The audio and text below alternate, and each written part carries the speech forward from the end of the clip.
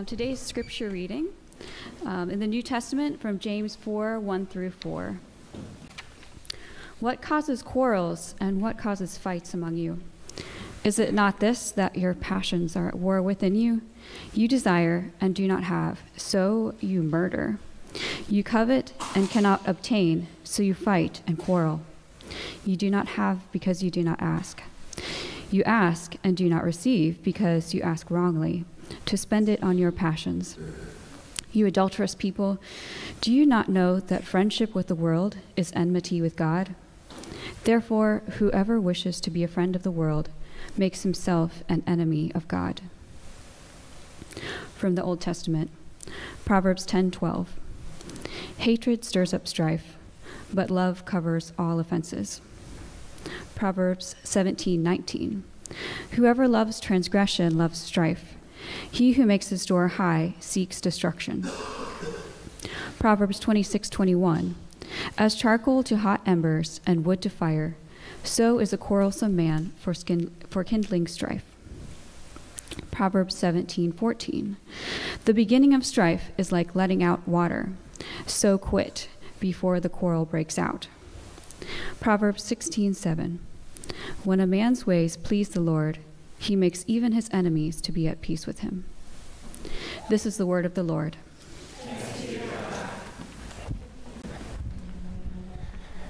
Thank you, Grace. Well, we are continuing our series on Proverbs for the digital age, where we are seeing how the sufficiency of Scripture is able to speak into our current cultural climate.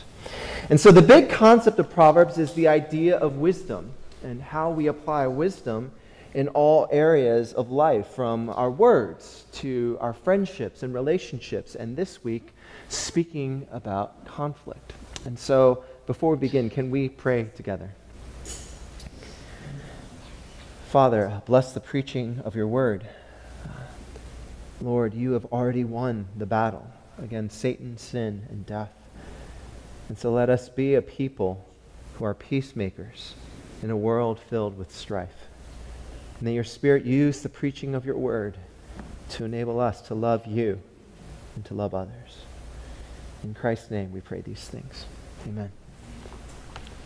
You know, I thought about how to start this sermon to sort of display the problem at hand before us in our day and age, but when I reflected on it, I realized that I probably don't need to do much convincing to tell you about how our digital age makes our conflicts worse.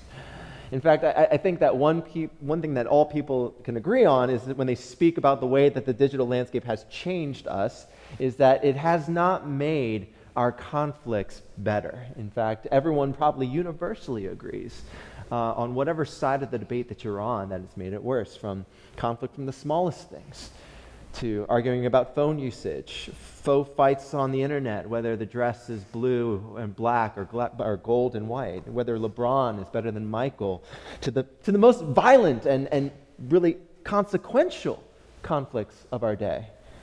Political insurrection, unjust wars, mass shootings, racial hatred, misogyny, religious bigotry. There is nothing that is up for debate today that doesn't receive the reaction of unhealthy conflict. And these conflicts become the regular challenge daily for the public to navigate, understand, and figure out how do we get through this. Now, to be sure, there are issues out there today that deserve good conflict. We fight against the injustices of the world. We labor against the evils of Satan and wage war against the sin that is in us and the world around us. We strive rightly to protect the innocent, to care for the poor, the orphan, the widow, those who cannot defend themselves. There is such a thing as a just war against the forces of darkness. These are all clear from Scripture. And to the digital age's credit, there are, because of access to information, tremendous resources out there, more than we've ever had in the history of the world, to equip us in that good fight, to educate ourselves in telling a truthful history, to know the real facts of what is going on out there. But what about unholy unrighteous conflict? How do we navigate and not get pulled into them and engage with them in an unholy and unrighteous manner? What does Scripture and Proverbs tell us about this kind of conflict? How do we as Christians navigate them? We'll look at 4 things here today as we think about how the Christian navigates through conflict in the digital age. 1, the causes of conflict. 2, the consequences of conflict. 3, the prevention of conflict. And 4, the joys of peace. So let's start with the causes of conflict here today.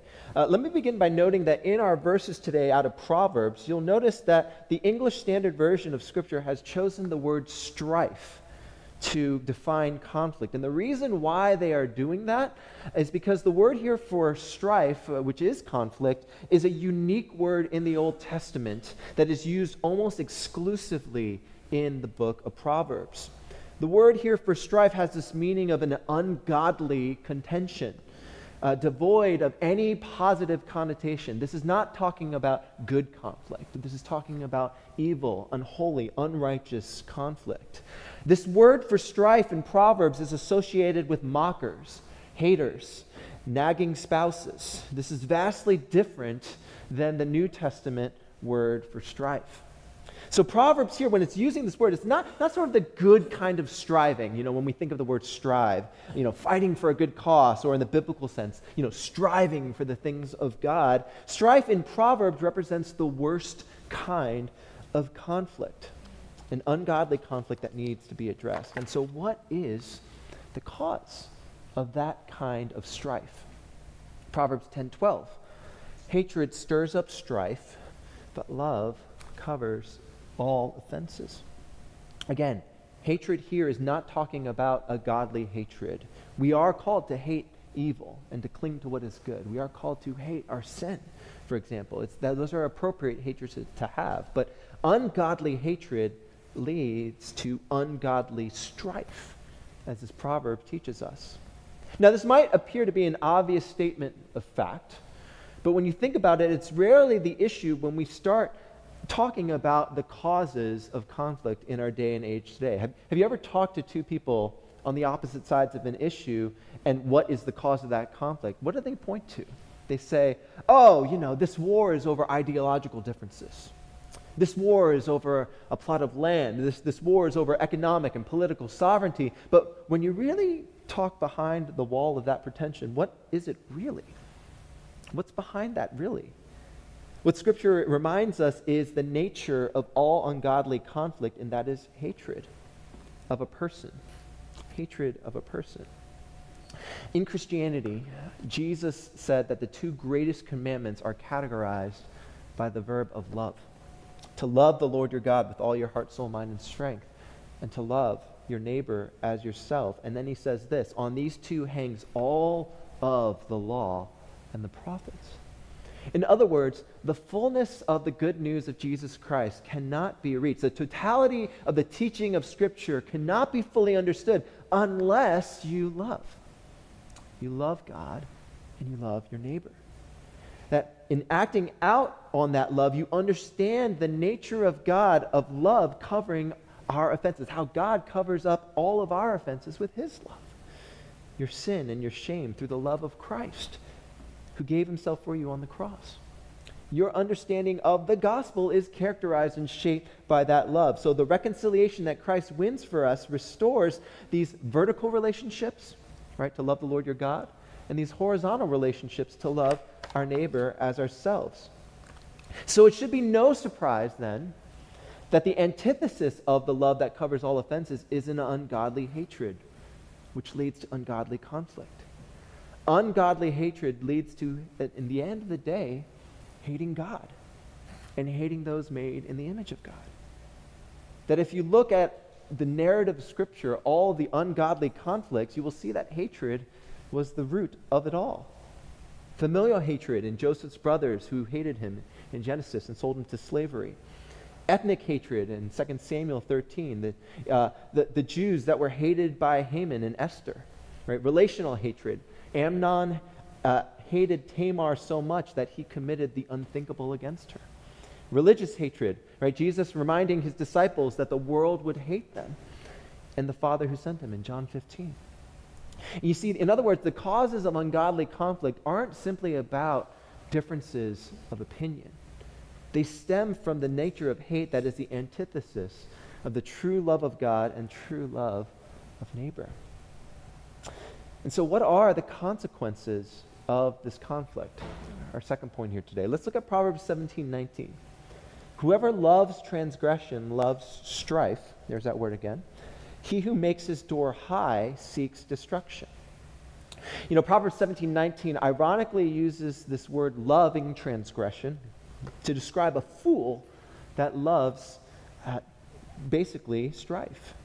This hatred is basically turning a false love, a love that is embracing sin in a way that destroys their neighbor.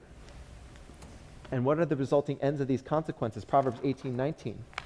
A brother offended is more unyielding than a strong city, and quarreling is like the bars of a castle.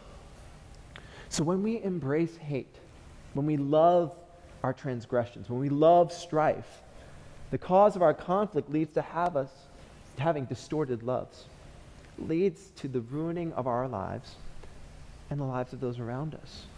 The imagery of Proverbs 18:19 is a person who uses a high doorway to exalt his mansion over his lowly neighbor, the utilization of wealth and power and prestige to destroy the least of these. That's sort of what the force of Proverbs 18:19. So this irony is very palpable, right? In loving their sin, right, in creating these sort of temples to themselves, they hate those who God loves.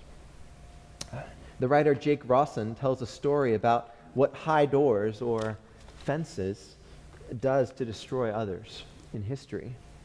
You see, in 1870, in the 1870s, there was a man by the name of Charles Crocker. We can put his picture up there. He was a successful railroad baron and banker. He looked the part. 6 feet tall, 300 pounds, a controlling shareholder in the Wells Fargo Bank. And he decided in the 1870s that he needed a proper mansion. So, looking for the perfect vista, he found this stretch of land called Nob Hill in San Francisco and bought the cottages on the block one by one by one. There was one gentleman who refused to sell.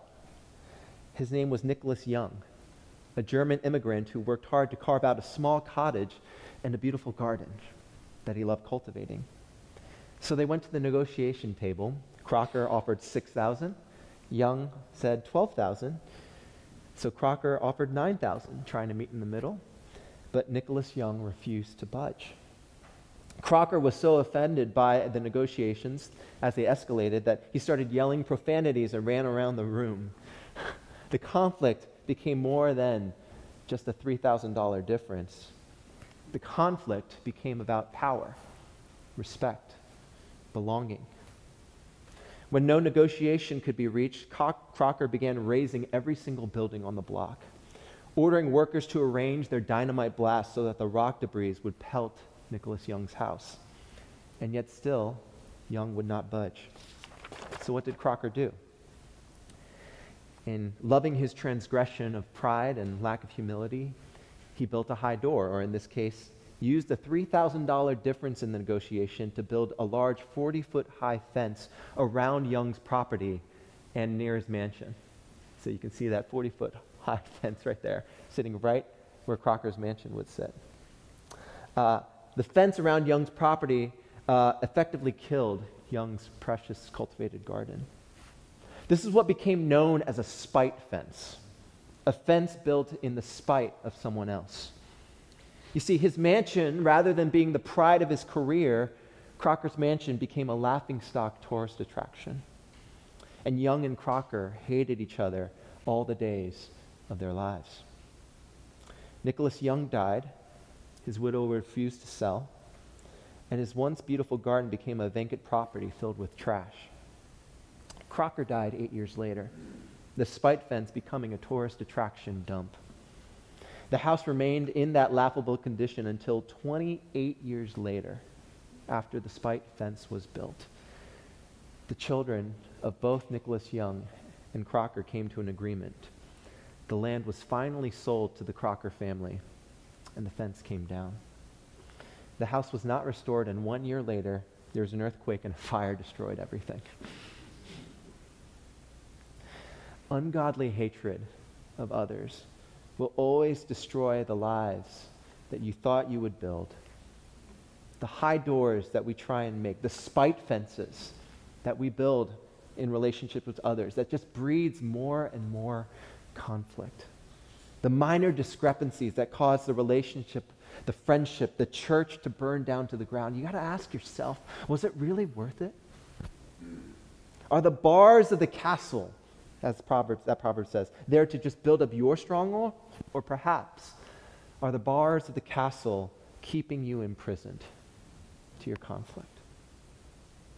You know, what would it look like to have the love of God cover those offenses? To not allow the movie you tell yourself in your head about your hatred and how it's justified to play again over and over in your mind? What would it look like to exit out of the strife and leave those things at the feet of Jesus? I challenge you individually on this, but I also want to challenge the church corporately as well. By all measures, the American evangelical church is in decline in our digital age, with increasingly larger number of those who identify as what they call nuns, N-O-N-E-S, not nuns, you got it, right? Meaning that the nuns hold no religious convictions. A new category of those nuns are called nonverts, right? So play on the word converts, a term coined by the professor, theologian, and sociologist Stephen Bullivant, to those who converted from Christianity to atheism. These nonverts, and the reason why they convert from Christianity to atheism is because of the church's behavior, attitude, and posture towards culture, and particularly online, as what they observed in these Christians engaged in ungodly strife clearly went against the teachings of Christianity that they grew up hearing. In other words, the phenomenon began when churches began to marry themselves to ungodly conflict, trying to win false power through political control in elections, shielding those in a position of authority from a lack of accountability, and shaming the victims of abuse, blaming them and protecting institutions rather than standing up for the cause of justice and mercy and for the marginalized, finding themselves in deeper and deeper tribalism online, in echo chambers, only affirming their radicalization. You see, it was plain to the nonverts to see that the ethical shift in American evangelicalism as a broader movement could not come to face with its own ethical degradation. And when challenged to repent on those issues, the American evangelical church built spite fences. They become rampant anti-culture warriors who, instead of reaching those whom God had called them to be salt and light to, became pulpits of outrage as congregations mobilized to be keyboard warriors, becoming the very fools and mockers and brawlers that Proverbs warns against. You know, this is not just all on the pastors and the pulpits.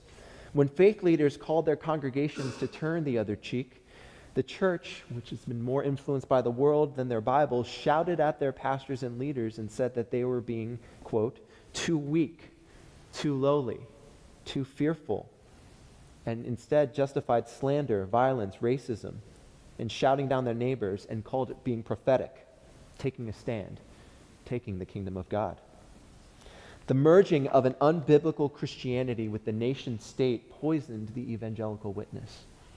And now, sadly, the term evangelical used today in our world has now this connotation of Christian nationalist. Yet if you ask these nominal, quote-unquote, evangelicals, if they are involved in a church, believe in the resurrection of Jesus, believe in the reality of Christ on the throne, are engaged in the work of the Great Commission and the Great Commandments, they scoff and they say, get real. The term evangelical has come to symbolize the worst of tribalism, to stand for everything that you're against and nothing of what you're for. I'm kind of sad to even do this right now, but I think it's important. if I were to take sort of a straw poll here, who here, just raise your hand, knows personally a friend or a family member, a Christian that was radicalized in the past 5 years? Go ahead and raise your hand, right? A good amount. Do you see how ungodly strife has changed us in the American church? The reality is that we, as those who hold to a historic understanding of the term evangelical Christian, and I still think that's a good term, and I would love to reclaim, we have to be reminded of what the term evangelical means. Proclaimers of the good news. We need to realize how our continual engagement with ungodly conflict will ruin our witness if we do not start thinking about what true repentance looks like to a world in need of the grace of Jesus Christ. That we can actually affirm the negative labels that are placed upon us. Yes, we are weak because he is strong. Yes, we are lowly and gentle because this is the posture of Christ. Yes, we are fearful, not of the world, but fearful of the proper fear of God, who reminds us that vengeance is his and he will repay. You know, any hope that we have placed that puts the foundation of our faith on an online discourse, political party of choice, social policy to bring about the kingdom through the weapons of the world, that's going to ultimately fail, because that's not the tools that God has given his church to wage war. We wage war in a different way than the imprisoning force of ungodly strife. We wage war with mercy and grace.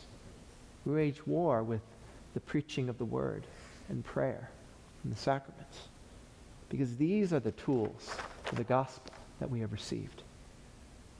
Otherwise, as Proverbs 26:21 reminds us, as charcoal to hot embers and wood to fire, so is a quarrelsome man for kindling strife.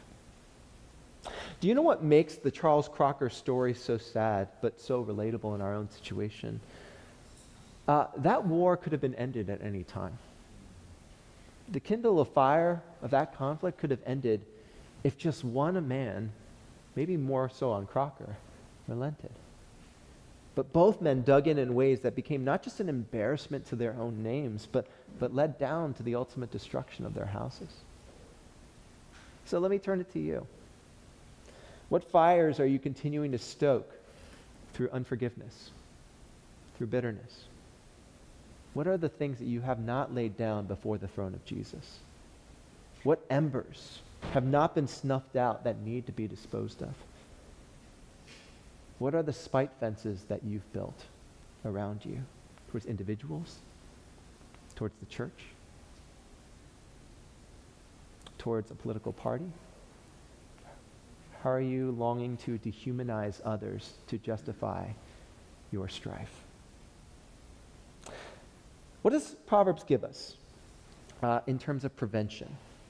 How do we prevent conflict? Our third point here. Proverbs 17:14.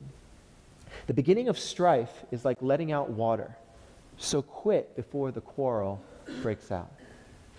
Proverbs is describing the action of what a fool does when he begins to puncture a dam. He's letting out water out of a dam. Water begins to break, and it causes, as anyone knows who's done structural engineering, when a dam breaks, it can cause irreparable damage. Whereas the prevention of a quarrel simply means to squash it before it begins to develop. It's critical to the process. In other words, the best way to prevent the damage of a quarrel is to stamp it out even before it happens. The fool who stirs up strife will try to find quarrels in everything. They'll take a shovel and begin puncturing holes into this dam by taking the worst interpretation of what you say. They will assume ungodly motives at all times in the most negative light on things that you do. They will test your patience repeatedly by nagging you about your failures and not highlighting your successes. They will loudly complain to you about anything and everything they don't like. They will spread gossip like wildfire and incense others to think of you not as a human being, but as an animal or a natural disaster. Listen to the political commentator of your choice and see how they refer to groups of human beings. If they say, a tidal wave of blank, a flood of blank. That's not just mere symbolism. That's intentional to get you to not think of them as a human being, but something dangerous, inhumane. Proverbs' answer to such conflict that we see is simple: do not engage it. Quit while you're ahead. Don't give it any credence. Or if you're an online person, you'll know this phrase: don't feed the trolls. Proverbs 26:20 speaks this: for a lack of wood, the fire goes out, and when there is no whisperer, quarreling ceases. You see, sometimes the wisest action to take in moments of deep, ungodly conflict is to disengage. There is nothing left to be won. There is nothing left to communicate. There's no benefit for you wasting another second trying to tell a fool what his folly is. The editor-in-chief of Christianity Today, Russell Moore, describes it this way, and I'm slightly adapting his illustration. He says this: if you go to a Thanksgiving dinner, and your uncle, let's use my name, let's call him Uncle Johnny, all right, brings a construction hammer inside and starts destroying the ceiling with it repeatedly during dinner, the Christian response to stop the behavior isn't, let me go grab my hammer for next year. That will stop Uncle Johnny from doing that. No, your options are to disengage with Uncle Johnny in a way that doesn't rise to the level of increasing the threat level to everyone around you. Or maybe it's just as simple as you don't go to Uncle Johnny's house next year. Don't feed the fuel. Don't feed it anymore. You don't need to engage it. You don't need to let the fire consume you.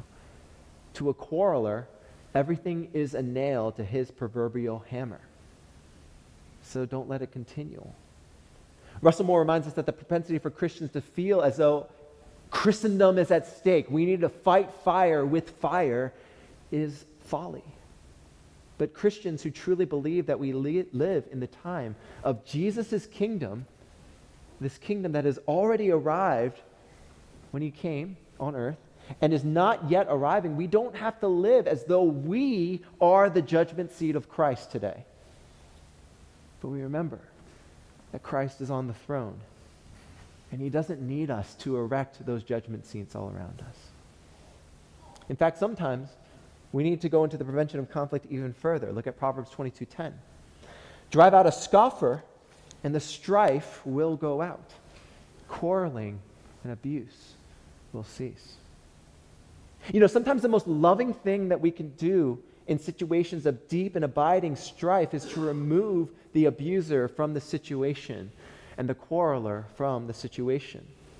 This is a continual message throughout Scripture. Paul in his letters was telling the church that, you need to remove the wolves in sheep's clothing. You need to remove divisive people who threaten the life of Christ's body. That might be a shock to us, right? Because it might seem as though Paul is not caring for the lost, but what Paul is actually doing is that he is longing to protect the church from these constant quarrelers. This is why church discipline, by the way, is so important in extreme cases. Not to serve as a heavy hand in the church, but to love the body of Christ by not allowing abusive people and sins to linger on in its community life together. You see, the reality of a conflict quarreler is that they always long to fight. And they build up in their hatred for others high fences that they build. They need to be removed from the church in order for the church to truly flourish. A church that continues to tolerate the tyrant in the name of false peace will only create an environment that makes victims more susceptible to abuse. Preventing conflict isn't always possible. The effects of sin on the body of Christ are too numerous to count. But it's important to see the wisdom of Proverbs here, that there are unforced errors that the church needs to realize. We don't need to engage the quarreler if it's not necessary. We don't need to add fuel to the fire, and we certainly do not need to endure the abuser. These are the ways in which strife can be avoided, and we should scripturally live out these principles in Proverbs as best we can. Think about Jesus in his dealing with the Pharisees. Oftentimes, would he answer their direct questions? Not necessarily, right? He refused, in fact. He would always seem to take another route. He tells people that who had not committed sin to throw the first stone. He would answer their question with a different framing question. He would refuse to give them a sign. He would subvert their expectation in the quarrel. Jesus did not want to add fuel to their fire, and neither should the church. And this is what leads us to our last point here today, and that is the joys of peace. The joys of peace. Take a look at Proverbs 16:7. When a man's ways please the Lord, he makes even his enemies to be at peace with him. That's an astonishing phrase when you look at that more carefully. The standard that Scripture is giving us here of one's faithfulness to God, of one's being pleasing to the Lord, one who's walking in accordance with his way, the indication of that faithfulness is how his enemies view him. Now notice what Proverbs 16:7 is not saying, that peace implies that there is always reconciliation. In fact, in this Proverbs we see they remain, after all of this, still his enemy. But even his enemies, in seeing his life dedicated to the Lord, can't help but to see peace with him as a possibility for his conduct and practice. In other words, the righteous man living righteously leads to a peaceful life with those around him, even with those that are righteously against him, or unrighteously against him, I should say. This is astonishing for us because we often define our relationship and faithfulness to God in ways of opposition. Those who hate us, it must mean that we're being faithful because people hate us so much. And there's a right propensity to take Jesus' words seriously in John 15. They will hate us without a cause. We should not be expected to be loved by the world. That's not what the proverb is commending. We have to remember, though, what Jesus said in the verses that follow that verse in John 15. Jesus promised his disciples that he would send them the Holy Spirit to convict who? The world concerning righteousness and judgment. To do what in John 15? To be sent to the world to love them and help them believe the Father who had sent them. Friends, our Christian ethics are more than a mere model of the righteousness of God. Our obedience to him, our love for God displayed in fullness. When our ways please the Lord, there is a work of the Spirit happening to those around us, our enemies, that they will be convicted of their own sin. They will see the love of Christ on display. They will see God calling upon their hearts to not just remain in ungodly conflict, but they will consider peace. There is an evangelical and winsome nature to our acts of kindness and good works to the Lord that is necessary in our obedience to God. It is a joy that is unexplainable to the world, and yet desirable to them. Have you ever had a wonderful conversation with someone that you thoroughly disagreed with? What made that conversation so special? It probably had to do with the fact that the conversation was peaceable, respectful, done in a way that walked in accordance with this concept of love. It was a loving conversation, not filled with straw men, poor argumentation, or what the commentator John Green calls reductio ad Hitler, where everyone is just calling each other Nazis, fearing or tiptoeing around the issue with your opponent with insincerity or flattery. No. What made that conversation so special is that it presented the reality of what you believed in fullness, while understanding that the person across from you probably wouldn't change their mind, but strangely respected you more for what you believed. You see, it made your enemy, while still your enemy, be at peace with you. How many of us have had conversations like this recently? Why aren't more of our conversations like this? Because sin has polluted our idea of what two people disagreeing with one another should look like, even as I preach. Sin has made it not about sin, in other words, has not made it about peace, but about winning. Sin has not made it about listening to comprehend, but listening to destroy and find fault. Sin has not made it about demonstrating the love of Christ to our enemies. It's the fearfulness of being hated for what you believe and leading for you to shell up to greater bitterness, anger, and frustration. It's leading with the law at all times and forgetting the gospel of grace. So we need to reclaim the ethos of Proverbs 12:20 and Proverbs 28:25. Deceit is in the heart of those who devise evil, but those who plan peace have joy. In Proverbs 28:25, a greedy man stirs up strife, but the one who trusts in the Lord will be enriched. So in other words, the Christian's call is to realize that our work is not about winning a war that God has already won, but trusting in the Lord for peace. We cannot find peace in fight or flight, in the isolation away from conflict or the full throttle engagement of it. Instead, we find peace in the one who has already wrought it for us, who trust in the plan of Christ's peace brought for us at the defeat of Satan. Those awaiting his return will find peace knowing that the hatred of our world will not be forever. You see, in other words, our conflicts in the short term aren't ultimately about who wins and who loses. Rather, it's about how we build the bridge of peace to those desperately in need of grace. It's about how we tell people about the Jesus who transformed and shook the entire world by taking on the sins of the world, who would hate him so much that they would place him on a cross and mock him as he died. It's how we embrace the character of Jesus, who looks to the Father in heaven and says, "Father, forgive these people, for they do not know what they do." It's about a Jesus who tells his disciples to go into this world and love them, that they would be marked by love, that anyone who does not love their brothers is not a true disciple.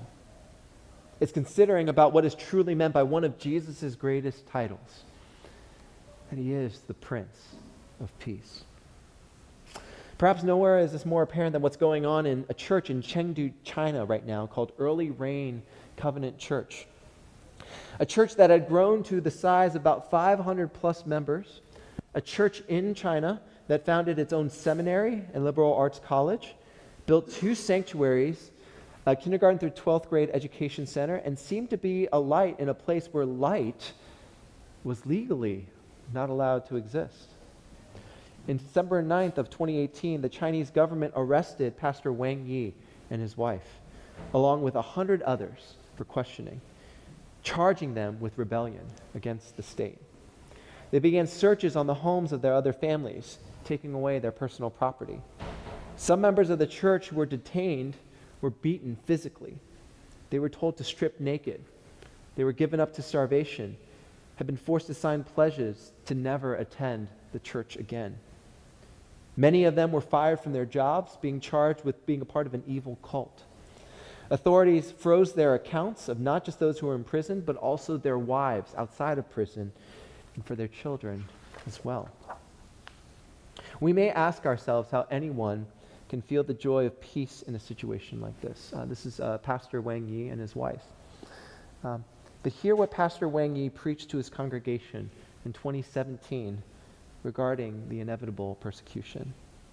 He said this: "The government has the authority to confiscate all of our property. If it wants to confiscate our things, then it can confiscate them. If it wants to kick us out, then it can kick us out, because God will clearly judge it. But the Lord has not given them the keys of the kingdom of heaven. He has given them to the church." Over the past 2,000 years of church history and Chinese church history, the church has always been faced with this struggle and this choice. What should we do? In this world, in this crooked, depraved, and perverse world, how do we demonstrate that we are a group of people who trust in Jesus? It is through bodily suffering that we demonstrate the freedom of our souls. Wang Yi recognized the need for the church to be joyful in the midst of suffering and persecution, to be imitators of Christ. That even as he sits in prison today, separated from his wife, serving his 4th year out of a 9-year sentence on bogus charges, he trusts in a Jesus that has already won the battle for him. He clings to his Savior And he longs for the church to find its peace, not in the comfort of their situation, but in the peace that Christ is offering you here today. Even as he suffers the consequences of ungodly strife, he finds the joy of peace in a Jesus who has been there with him. So what about you? I'll end with the ending of Charles Crocker's story on his property. When the fire and the earthquake destroyed the land, the Crocker family decided to do something symbolic, but something very poignant. They donated the land that Crocker had spent a lifetime in strife trying to make a point, and they donated it to a church, to charity. So what was placed up in its stead? A cathedral was built on Crocker's property, a place of worship called Grace Cathedral. It took a tremendous amount of effort and peacemaking to get this building built. It took 60 years before it was finally complete. But the symbol remains. You see, the enduring nature of conflict leads to destruction and death and waste. These are evidences of the fall. But the enduring nature of peace, the pursuit of reconciliation, the joy of turning enemies to friends and leading them to worship, friends, this is the part of the gospel work that we have been given. Because this is exactly what Jesus does for us. So it is my hope and prayer that we can pursue the wisdom in learning how to avoid ungodly conflict and seek the peace of Christ. Let's pray together.